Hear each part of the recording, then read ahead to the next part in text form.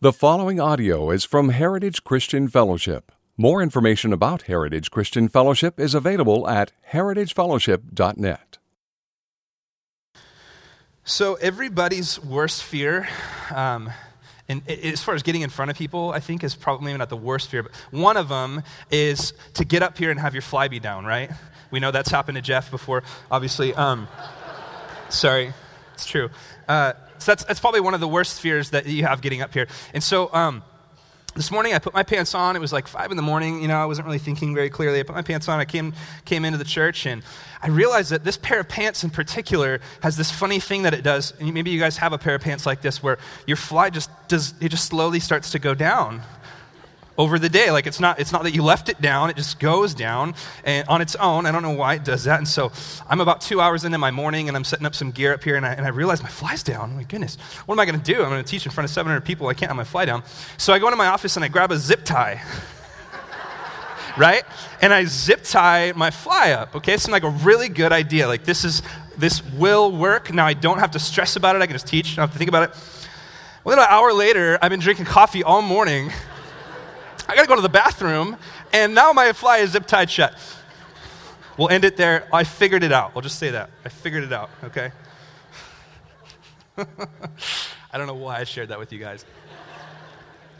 Oh, we're family, right? All right, guys, 2 Corinthians chapter 10. If you got your Bibles, go ahead and flip over there. What a journey it's been going through 2 Corinthians. So I want to open up this morning with a question. Just get our minds thinking a little bit. What's the first thing that you guys think of? You know what? Save that question. Let's pray. I need Jesus right now so bad. God, I thank you so much, Lord, that we can be a family this morning, that we can laugh, Lord, that we can come together and worship. Lord, it blessed my heart this morning as a worship leader to hear the church from the back just singing and praising you. I thank you for this church, Lord. I thank you for all those that are here. I thank you for those, God, that are visiting, Lord, those that have been here for season upon season, Lord, for those that have been so faithful here, God. And we need you, Jesus, as our chief apostle to speak truth into our life, Lord, that will change us from the inside out this morning. We need prophetic teaching, prophetic words of gospel to come in and refresh us and to show us how to live and to show us who we believe in, who we trust. So I pray, God, that you would use me, Lord, a fool and a sinner, to proclaim the greatest eternal truth that there is in the universe, somehow through your scriptures, Lord. I pray that in Jesus' name. Amen. All right. So, question. What is the first thing that you think of when you hear the word authority?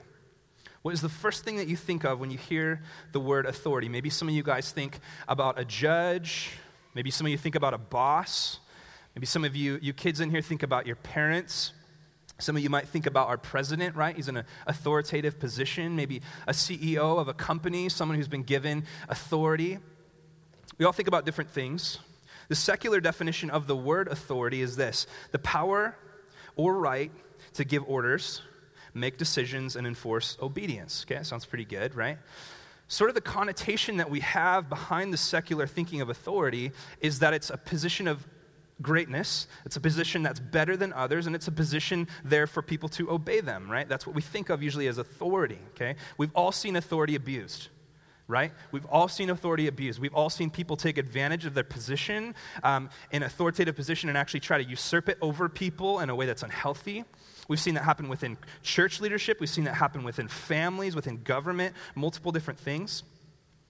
Now, there has to be a difference, right, between the authority that we see in the world and the authority that we see in the Bible. Would you agree with that? There has to be a difference between the authority, the biblical authority we're going to talk about this morning, and maybe the more secularized authority that we see out in the world every day. And that's my goal for today, okay? Through the text this morning, just to give you guys a direction where I'm going, I want to talk about the difference between biblical authority and secular authority. I want to talk about what the Bible says and how the Bible lays out that we as people, all of us, everyone in this room, are to be in positions of authority biblically and for Jesus, okay? That's the goal for today, to paint a better picture of biblical authority. Now, let me say this. This is not only for pastors. Absolutely not. This is not only for pastors. Every single one of us in this room is in a position of authority over someone. Everyone, whether it be with your kids, with your wife, whether it be you manage a work crew, whether it be a CEO or an owner of a company, we all have authoritative positions, so this message applies to every single one of us. We need a healthy understanding of biblical authority. Okay, now before we get into the text, before we get to work, a little bit of biblical background here. So a lot of this is going to be review. You guys know a lot of this. Now, in Paul's second letter to the Corinthians, that's what we're studying through, 2 Corinthians. In Paul's second letter, we find him having to defend his authority against a group that had come into the church with false teachings. Okay, so there's people infiltrating the church. These men have come into the church that Paul has birthed, that Paul has given the gospel, and they're bringing false teaching in, and they're usurping and taking authority away from Paul. They're doing it in 3 ways. This is the oldest trick in the book. This is how Satan works through the church, okay? 3 ways. They come in, they attack the leader, okay? If they can attack the leader, they can attack the movement, right? They come in, they attack the leader, they make fun of Paul. They say that he's not really an apostle, he's not really of Jesus. They come in and say that his teaching is false, right? And then the second thing they do is they attack the doctrine. They attack his teaching. They say Paul's teaching isn't true, it's not real, it's not really from Jesus. And then the third thing they do, and this is key, they replace it with false teaching, okay? This is what Satan does and how he does it through false teachers in the church. Attacks the leadership, then he attacks the doctrine, and then he gives false doctrine. So this is the setting in which we find, as we've been looking through for months now, 2 Corinthians. It's extremely important that we understand that. So if you have your Bibles, we're going to read this together. Now, if you're anything like me, when I read a big chunk of Scripture, my brain just clicks off, and I totally am okay with that. I understand that. We're going to go back through and work, but I want us to read the whole of the text just to get a little bit of context. So, 2 Corinthians chapter 10, starting in verse 7. Paul says this, "Look at what is before your eyes. If anyone is confident that he is Christ's, let him remind himself that just as he is Christ's, so also are we. For even if I boast a little too much of our authority, which the Lord gave for building you up and not for destroying you, I will not be ashamed. Verse 9. I do not want to appear to be frightening you with my letters. For they say, these false teachers say, verse 10, his letters are weighty and strong, but his bodily presence is weak, his speech of no account. Let such a person understand that what we say by letter when absent, we do when present. Not that we dare to classify or compare ourselves with some of those who are commending themselves, but when they measure themselves by one another and compare themselves with one another, they are without understanding. But we will not boast beyond limits, but will boast only with regard to the area of influence God assigned to us to reach even to you." Verse 14, "For we are not overextending ourselves as though we did not reach you, for we are the first to come all the way to you with the gospel of Christ. We do not boast beyond limit in the labors of others, but our hope is that your faith increases, our area of influence among you may be greatly enlarged." Verse 16, "So that we may preach the gospel in lands beyond you without boasting of work already done in others' area of influence. Let the one who boasts, boast in the Lord. For it is not the one who commends himself who is approved, but the one whom the Lord commends." I know that's a big chunk of Scripture, okay? I know that it's long. Here's the roadmap, okay? Here's where we're going this morning. What I want to do this morning, as I said in my intro, what I want to do this morning is I want to look at biblical authority, and I want to look at it from 3 different aspects. 3 different aspects of Paul's biblical authority that we see in this chapter as he's defending it. Now, this is fun. All 3 of them start with the letter G, right? That's exciting. It gets better. I'm so proud of the title, okay? I'm not going to boast about it, but I'm going to boast about it. This is the title of my message, okay? Okay, I forgot. Hold on, I got to look at it. The 3G service of biblical authority. Okay, anybody got cell phones that have 3G service? No, okay, oh, sorry. I talked to Josh, about my sound guy, about this morning. He said, dude, you need to get with the times because 3G is like out. It's slow. So I didn't have time to rewrite it to be a 4G or an LTE sermon. So I'm so sorry, I apologize, but for this morning, it's going to be a 3G, the 3G service of biblical ministry. So G number 1, you guys ready? Ready to get to work? Everybody awake? Everybody excited? Okay, cool. Verse 17 and 18. Let's take a closer look at verse 17 and 18. Paul says, "Let the one who boasts boast in the Lord. For it is not the one who commends himself who is approved, but the one whom the Lord commends. What's Paul saying here? Our first G of our 3G service of biblical authority is that authority is not taken, it is given, okay? It's not taken, it's given or granted, okay? They both start with G. Biblical authority is not taken, it is granted. Paul is saying that these men have come into Corinth, and rather than having been given the authority to the church, they've actually come in and usurped it. They've taken it for themselves. They've come in commending themselves, approved by themselves, and said that we will have authority in this church because we say we will have authority in this church. Biblical authority is not taken, okay? I've only been in, I'm 25 years old, okay? 25, fresh out of the womb, right? I don't know, is that too far? Sorry. Anyways, 25 years, I've already seen a ton of this happen in the church. Even just a few years of ministry and many years in the church as a kid, I've seen this happen so many times where people come into the church, usually being disgruntled from another church. They come into the church body and they think of themselves as being very gifted. They think of themselves as being very competent biblically. They have this list of things that they've done, right? And they come into the church and they usually want to be given a platform. They want to be given authority. They want to be given position. And they brag about themselves and talk about themselves to get to this level that they want. When I was a kid, I went to a church of about 30 people, okay? It was a small church. I loved it. It was the coolest thing. I love big churches too, but small churches are awesome. There's about 30 people, and we didn't have a lead pastor. But what we did is we had this team of core elders that were very wise and very discerning. We didn't have a lot of gifted teachers.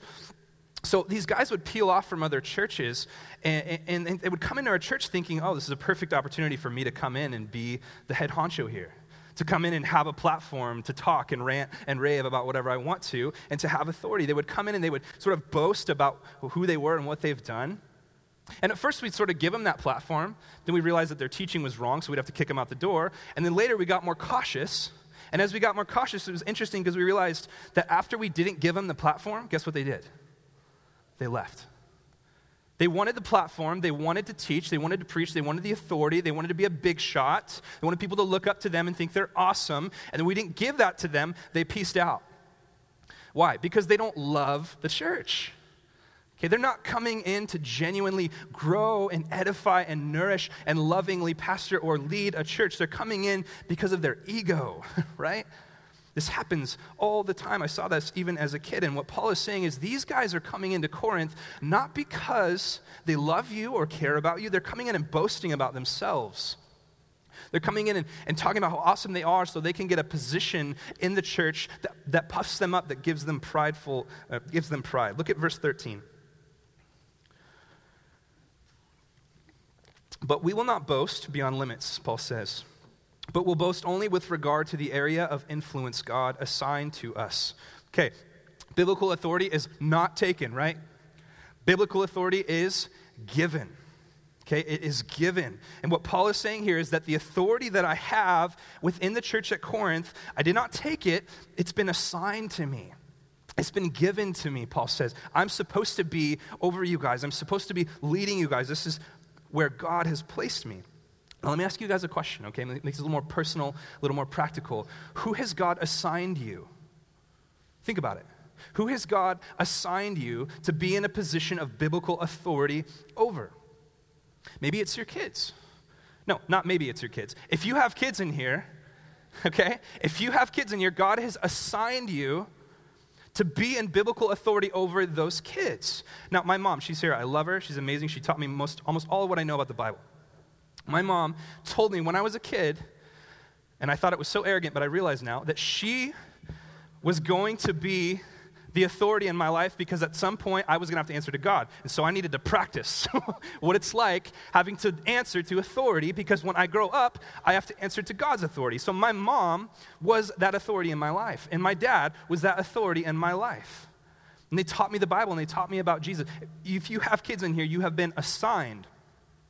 You have been given authority over your kids to teach them the gospel, to teach them of who Jesus is. Maybe it's your wife. If you're a man in here, it's your wife. You are called to lead them. You are called to be the head of your house, to take them somewhere other than where you would just go if you stayed, to take them to a place of further knowing Jesus. You're called to be that authoritative role to your wife if you're a man in here. Maybe it's a friend that you have in your life. Maybe God has assigned for you to have someone in your life that you know looks up to you, that you know wants to hear your wisdom. And it's your calling, it's your assignment from the Lord to actually be that in someone's life. The list goes on.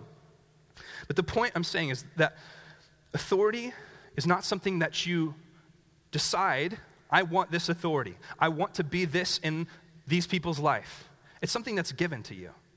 So we shouldn't just sit here and say, well, I want to be an authority in this position at some point in my life. You should say, well, what position of authority am I in right now? And am I walking in that? Am I flowing in that?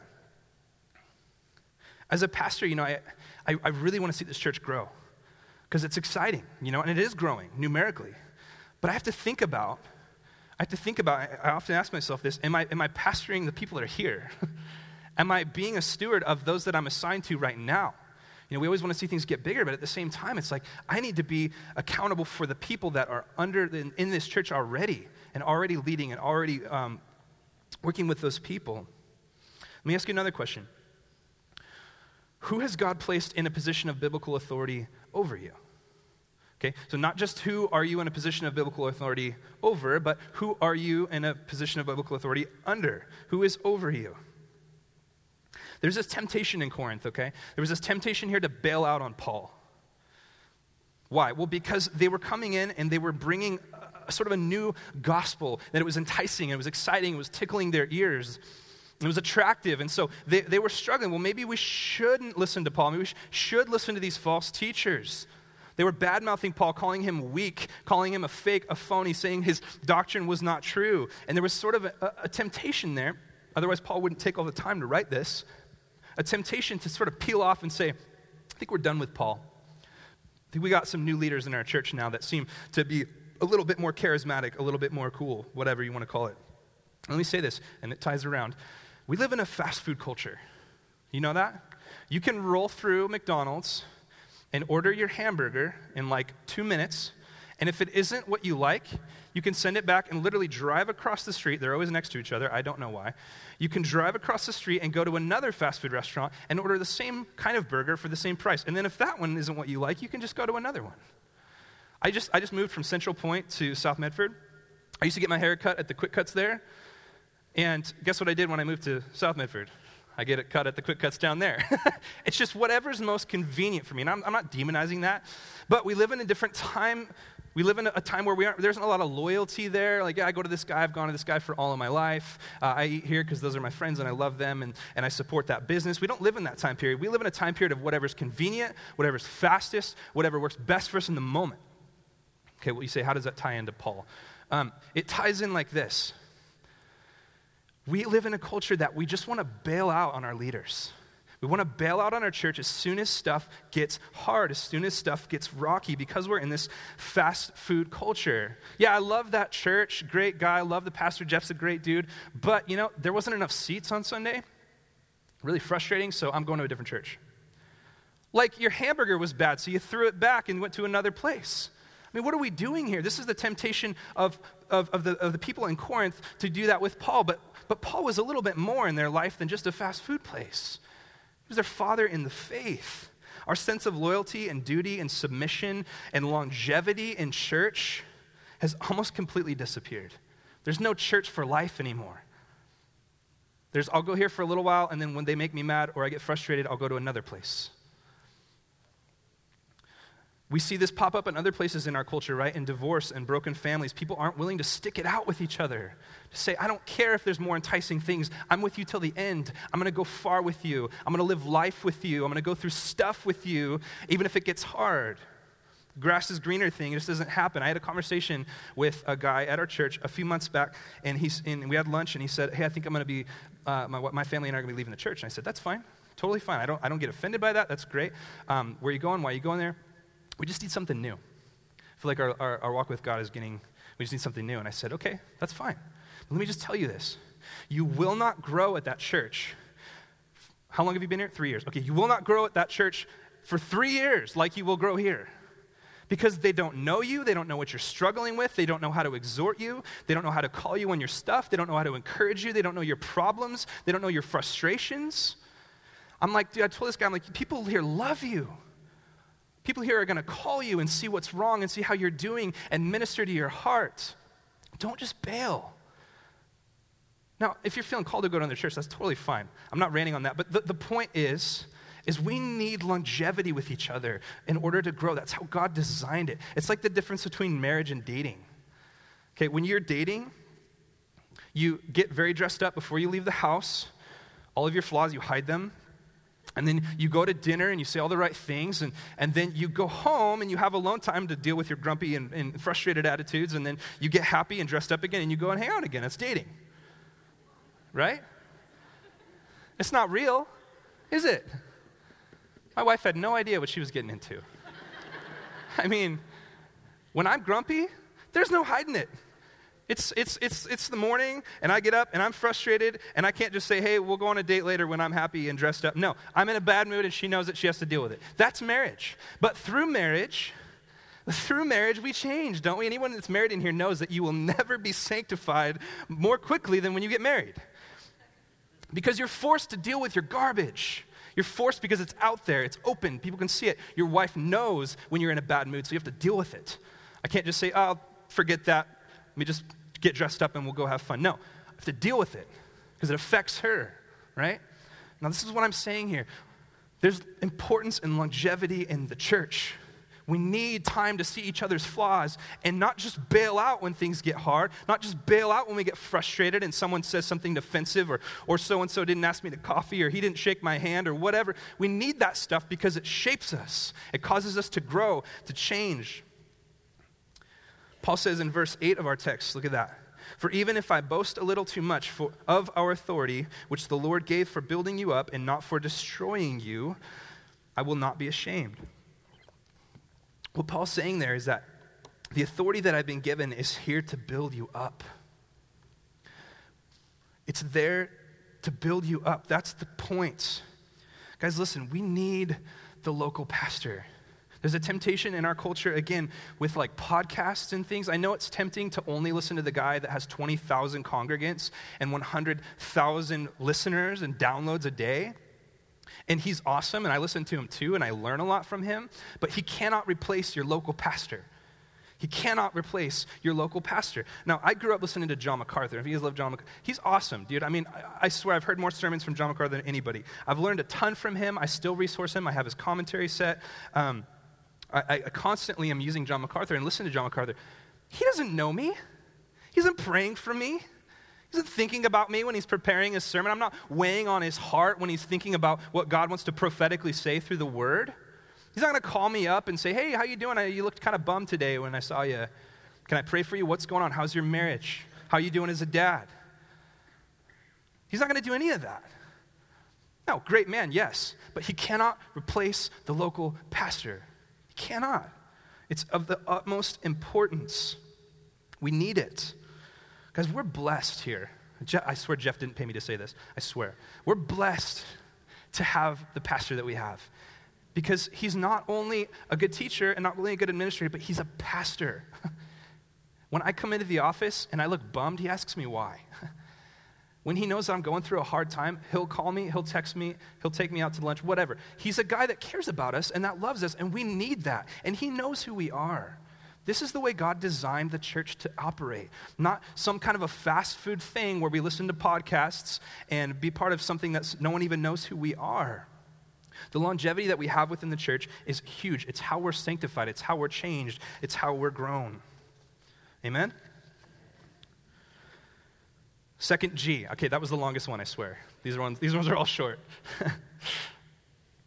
Second G. Paul's authority was not only given, and given for a reason, Paul's authority was genuine. Look at verse 14 of our text. Paul's authority was genuine. For we are not overextending ourselves as though we did not reach you, for we were the first to come all the way to you with the gospel of Christ. Listen, Paul had nothing to gain from them when he came to them. You realize that? Okay, now I have a 1-year-old daughter. She's the cutest daughter in the whole world. She's so cute. But the funny thing about her is she doesn't do anything to help out around the house. You know what I mean? Like, it's like, come on. I mean, I'm paying the bills. My wife and I were cleaning the house. I put her books back. She pulls them back down. You know, I put the Legos back. She pulls them back out. She doesn't do anything to contribute to our household. And it's frustrating. I'm joking. But seriously, she doesn't. That's the reality of having a kid, right? When you have a kid, you realize this relationship has nothing to do with what I gain from them. Absolutely nothing. It has everything to do with what God's doing in my heart through being able to love someone that can do nothing to repay me. Right? That's the reality of parenting. This child can do nothing to repay me. Now, that's the reality of the relationship that Paul had with his church. When he found them, they weren't even believers. They weren't even Christians. They were just Gentiles living out secular and worldly lifestyles. He found them and he gave them the gospel, not so that he could get anything back, simply because he loves them, because he wanted to see their joy be made full. 1 Corinthians 4:15, he says, "For though you have countless guides in Christ," listen, "you do not have many fathers. For I became your father in Christ Jesus through the gospel." We need fathers in the faith. We need people that genuinely, there's the G, that genuinely love us and want best for us and want to see us thrive and grow for Jesus. Listen what John Stott said. "The authority by which the Christian leader leads is not power, but love. Not force, but example. Not coercion, but reasoned persuasion. Leaders have power, but power is safe only in the hands of those who humble themselves and serve." Isn't that good? Paul says in the first chapter of 2 Corinthians, he says, "Not that we lord it over your faith, but we work with you for your joy, for you stand firm in the faith." We work with you for your joy. Paul's intention with them is merely that their joy would be full. We need genuine people like that. We need Pauls in our lives. I have a few friends in my life, too, specifically, that we have this really just tight group. We were roommates together. Again, longevity, right? We've been through stuff. We've been through stuff. We got in arguments, got frustrated, had seasons of things happen in our lives. We've been through seasons of life together. And now, one of them goes to this church, the other one lives in Portland. Whenever we get a chance to get together, we get together. Me and one of the guys, we get together every week. It's a non-negotiable. We get together every week. When the other guy comes into town, we are together. Why? Because these guys build me up. Why do they build me up? Because they care about me. And they don't just care about me in a sense that they want to see me happy. They care about me in a sense that they want the deepest joy to come out. The gospel-centered joy, right? The things that can only happen in Jesus. Our wives love it when we get together because we come home and change diapers and clean the kitchen. And they're like, "What happened?" Because we encourage each other. We edify each other. We need those people in our lives. And we need to make it a non-negotiable to spend time with them. Our scope gets narrow. You guys ever hiked in the redwoods before? It's really easy to lose track of where you are. It's so dense and full of vegetation. If you were to get above it, though, you'd see where you were. You'd see where you were. We need people in our life to come into our life when our scope is narrow and to say, "Dude, I see this in a bigger scope because I have a higher view and I love you and I've seen you through seasons of life and now I can speak into you and tell you wisdom." We need those people in our life. Let me ask you this. Who do you lend your ear to? Who do you listen to in your life? Is it Facebook? Is it social media? Is it ABC News, Fox News, CNN? I hear people sometimes just spouting off things that they've heard from Facebook like it's just true. And when I know it's ignorantly and obviously not true, I'm just like, who are we listening to? We need people in our life that aren't just going to tell us the newest buzz in social media, tell us the newest buzz in Hollywood, but that are going to soul search with us. Look deep into our life and see, and that know us and know what our struggles are and know where our weak points are and can point out how God's grace can minister to those things. That's the people that we need in our lives. Show me who you listen to, I'll show you who you'll be in 5 years. It's just true. If your main source of wisdom is coming from social media and coming from the news, you're going to spout that stuff off constantly. It's just a biblical truth. Let me ask you this. Are we willing to be discerning for someone else? Not only are we willing to receive that, but are we willing to be that for someone else? Listen, guys, it's not just the pastor's job. Okay, Jeff's been preaching this forever. This is so important. It's not just the pastor's job. It's all of our jobs because the new covenant is that we are a kingdom of priests. We're all to be ministering now, right? Ask yourself these questions. Are you willing to be that discernment for those people in your life? Are you willing to go through long and hard seasons of life with the same people, even if they frustrate you to death? Even if you just want to bail out I'm done. I'm going to find new friends, find a new church, find a new leader. I don't like this. Are you willing to go through seasons and long seasons so that you can be that person for someone else, like Paul? Are you willing to take the time to listen to the thought processes of those who you love and bring things to the surface that they don't see? Are you willing to warn those you love? This is a big one. Are you willing to warn those you love of what might come and lead them astray? Quick story. When I lived in Wairika, I did some ministry just a part-time thing and volunteer, and I did a lot of work with the juvenile hall, and the juvenile hall in our youth group were like all the same kids. So these kids were like in and out of juvenile hall constantly. It's what they did. They went to school in juvenile hall, their friends were in juvenile hall, and one of these kids in particular just really like had a piece of my heart, you know what I mean? He's only 3 or 4 years younger than me, but his brothers were all in prison, constantly fighting, constantly smoking weed, just constantly in and out of juvenile hall. And I remember one Tuesday night at youth group, he got saved. It was so exciting. And instantly, I cried, and I don't cry a lot. I cried. I was just so excited to see this kid get saved, right? And I got to walk through him with life, gave him some commentaries, had him over to my house every night, gave him rides, taught him about Jesus, taught him theology, and then he moved to Medford. Now, I live down in Southern California, so he moved up to Medford, and I sort of got disconnected from him. And then he started going to a church. And I'm not going to say this church is evil or anything, but the doctrine that they were teaching was false. And it screwed him up. It completely screwed up. He did not know what to do with or how to deal with the sovereignty of God. He just didn't know how to deal with it. And I tried, and other people tried to work it with him, but the damage was already done. I still believe he's saved. I still believe he loves Jesus. He's in prison right now because a few years back he stabbed another kid in Hawthorne Park. That was heartbreaking. Now, why do I say that? I say that to see, I wish I would have been there a little earlier and discerning to say, dude, I don't think this is the right place for you to be. This is going to screw with your head. You need solid teaching. You need biblical theology, not something that's going to mess you up. I wish I would have been there before that, right? Who do we have in our life that we're in a position of authority over that we can be discerning for? We can step in and say, this is maybe not the best idea. We need to be there for them in that way, in a loving way. Okay, third G. You guys ready? You guys are like, I'm hungry, it's lunchtime. Me too. We're almost there. Third G. So not only was Paul's authority given, right? Not only was Paul's authority genuine, but Paul's authority, and this is the most important one, listen, Paul's authority was gospel-centered. It was gospel-centered. Look at verse 12 of our text. But when they measure themselves by one another and compare themselves with one another, they are without understanding. The New Living Translation is actually helpful with this one. It says, but they are only comparing themselves with each other, using themselves as the standard of measurement. How ignorant. So this verse gives us sort of a clue into how this false teaching was taking so much root in Corinth. They're comparing themselves. These false teachers that are coming in, they're comparing themselves only with themselves. Now listen, guys, this is important. At the very core of most, if not all, heretical teaching, cults, whatever you want to say, at the very core of most heretical teaching is someone who created a system of thinking based off of inaccurate comparisons. What does that mean? That means that someone decided they were going to decide what truth was based off of the things that they've seen and understood. These people say things like this. Quote, I have seen good people in other religions, therefore there must be more than one way to heaven. Okay, that sounds good, right? Maybe you thought, I've thought that before. It seems like there's good people out there. But you're looking through a narrow scope.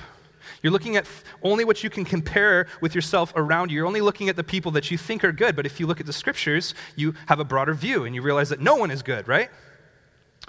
People say things like this, I know good people that aren't Christians, so hell must not exist. God wouldn't do that. Again, you're looking through a narrow scope. We need more wisdom to come up with these kinds of things. How about this one? I have friends that, hopefully I don't get sent to prison for this one. I have friends that are homosexuals. The Bible must mean something else when it talks about homosexuality, because that guy's a really nice guy. The Bible must not be talking about the same thing. So you're building your theology, you're building your doctrine, you're building your philosophy out of what you're seeing. Now that's false, because guess what? My range, my scope of what I understand and know is small. I need something bigger than that. I need something broader than that to help me determine and understand what truth is. We have to receive truth from a greater scope than ours. The one that has all wisdom and prudence and knowledge in the universe has told us what truth is. What these arrogant false teachers have come into the church and done is built their own theology by comparing themselves and comparing what they see around them. And it's false. Our natural inclination is always to build our theology and philosophy in life based on what we see. But listen, guys, understanding the gospel starts with an understanding that we have no wisdom. Gospel-centered authority starts with reminding those that we're in authority over constantly that it's not what you think, it's not what you think, it's not what you want, it's not what you discern, it's what God has discerned. Because he has all wisdom and all knowledge, and he has an eternal scope from which to decide what truth is. He created truth. Let me give an example, and then we'll close. If I went to a village somewhere that was only inhabited by fourth graders, you guys got that? And this village loves basketball. They're all about basketball, okay? And I come in and I'm like, sweet, can I play? Now, I'm not a baller, okay? I'm not a baller, but I played some ball, back in the day. And so I get the ball and I get on the court and I'm just like dominating these guys. Their rim's only like this tall, so I'm just slam dunking over the top of them. And they just like worship me, right? They're like, you're awesome. You're the best basketball player ever. And they put jerseys with my name, Peck, on the back. I don't know why anyone would do that. Peck on the back, right? And and then I write a book because I'm so good at basketball. I write a book about how awesome I am. And I put in this book the 3 G's of how to be a good basketball player, right? And how to slam dunk over the top of people. And I have this following, right, of people that think I'm awesome and they want to know how to dominate on the court. Of course, they're all 4 feet tall. But then I leave this village, and I go into the real world, and I play someone my own size, and I get stomped. Better yet, I go play someone in the NBA, I don't even get the ball. I'm like, I can't even dribble. This guy keeps taking it from me. What's the deal? These guys are coming in, and they're comparing their understanding and their theology with inaccurate comparisons. They're comparing themselves with inaccurate comparisons. And Paul is saying to these ignorant and young believers that he has birthed the gospel into, don't buy it. It's not accurate. I know that guy thinks he's awesome because these guys are all 4 feet tall, but he's not. We need a better scope. We need more discernment. Paul says in verse 5, we looked at this last week, we destroy arguments and every lofty opinion raised against what? The knowledge of God. They were raising lofty opinions. These false teachers were coming and saying, I know, I think, I want this to be true, so therefore it's true, comparing it only with themselves. Now, what is the gospel and why is it important? Why is it important that we have gospel-centered authority like Paul had? What sets Christianity apart? Christianity is the only religion that is unattainable. You know that? If you want to be a Muslim, if you want to be a Jehovah's Witness, it's attainable. It's possible. Muslims believe you have everything you need within you to go and to live a good life. God's given you that. Christianity, on the opposite, paints a picture of something that is unattainable. It's impossible, right? The Old Testament law, impossible. Jesus won up the bar, right? Impossible. It's not able to happen. This is the beginning of the gospel. Now, the good news of that, right, is that Jesus created a way. The rich young ruler, the disciples, apostles, whatever, they're standing there watching Jesus talk to this rich young ruler, this guy that had it all together, that followed the law from birth, right? And Jesus says, how hard is it to enter, a rich man to enter into the kingdom? And the disciples say, if this guy can't get in, how can we get in? Where Jesus responds, what's impossible with men is possible with God. Or how about hours before Jesus is about to go to the cross and everything's about to go crazy, and Jesus pulls together his disciples to have this quick pep talk, and he says, I got to talk to you guys, I got to encourage you. And then he says, you're all going to fail me. That's Christianity. That is Christianity. You will fail, you will fall short, you will screw up, you will not do it right. Now, what is gospel-centered authority? It's someone coming into that person's life and reminding them of that, and then not leaving them there, but saying, but look what Jesus has done to take you here. And it's all because of him. And it's rooted in humility. The false gospel that was being taught to Corinth had nothing to do with humility. It was entirely built on pride, just like every false religion is. Christianity is entirely built on humility. That's why the Muslims think that we're weak, because we depend on a grace of a God to save us. It's all that we have. C.S. Lewis says, a proud man is always looking down on things and people. And of course, as long as you are looking down, you cannot see something that is above you. The gospel starts with looking up, not looking down on others, not comparing yourself with others. It's about gospel awareness, understanding that it's only by his grace. And in that, our joy is made full, we are made whole. This is biblical leadership. This is what Jeff and Jeremy and Brent, all of us, that we strive to do from the pulpit, we strive to do as we lead this church, is to lead you guys not only because we've been given that position, or not only because we genuinely love you guys, but most importantly, to lead you guys in gospel-centered authority that reminds us all of our weakness and our dependency on the grace of God, because it's only in that place that we can be made full. It's only in that place where we realize and are reminded of. So, back to my beginning thought here. Who do you have in your life that you're in a position of authority over? Your number one task is to remind them that they are nothing without God. Not to puff them up, not to make them feel good about themselves, but to remind them of the grace of God, to point them to the grace of God, because that is where their joy will be made whole. Amen? 3 G's of service. What are they? It's given, it's genuine, it's gospel-centered. Amen? Okay, let's stand and pray.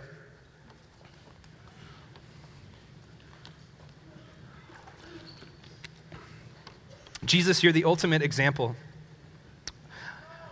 of authority. I thank you so much, Lord, this morning that we could look at what it really is to humbly serve each other, to stick it out with each other, to live real life with each other, to encourage, exhort, equip each other,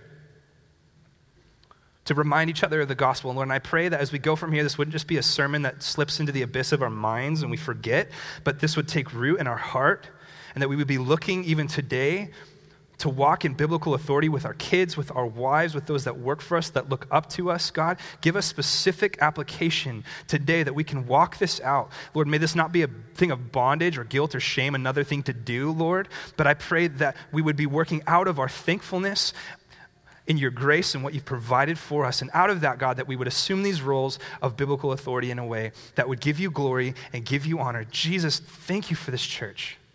Thank you that you're the pastor. Because if it was us, we would screw it up every time.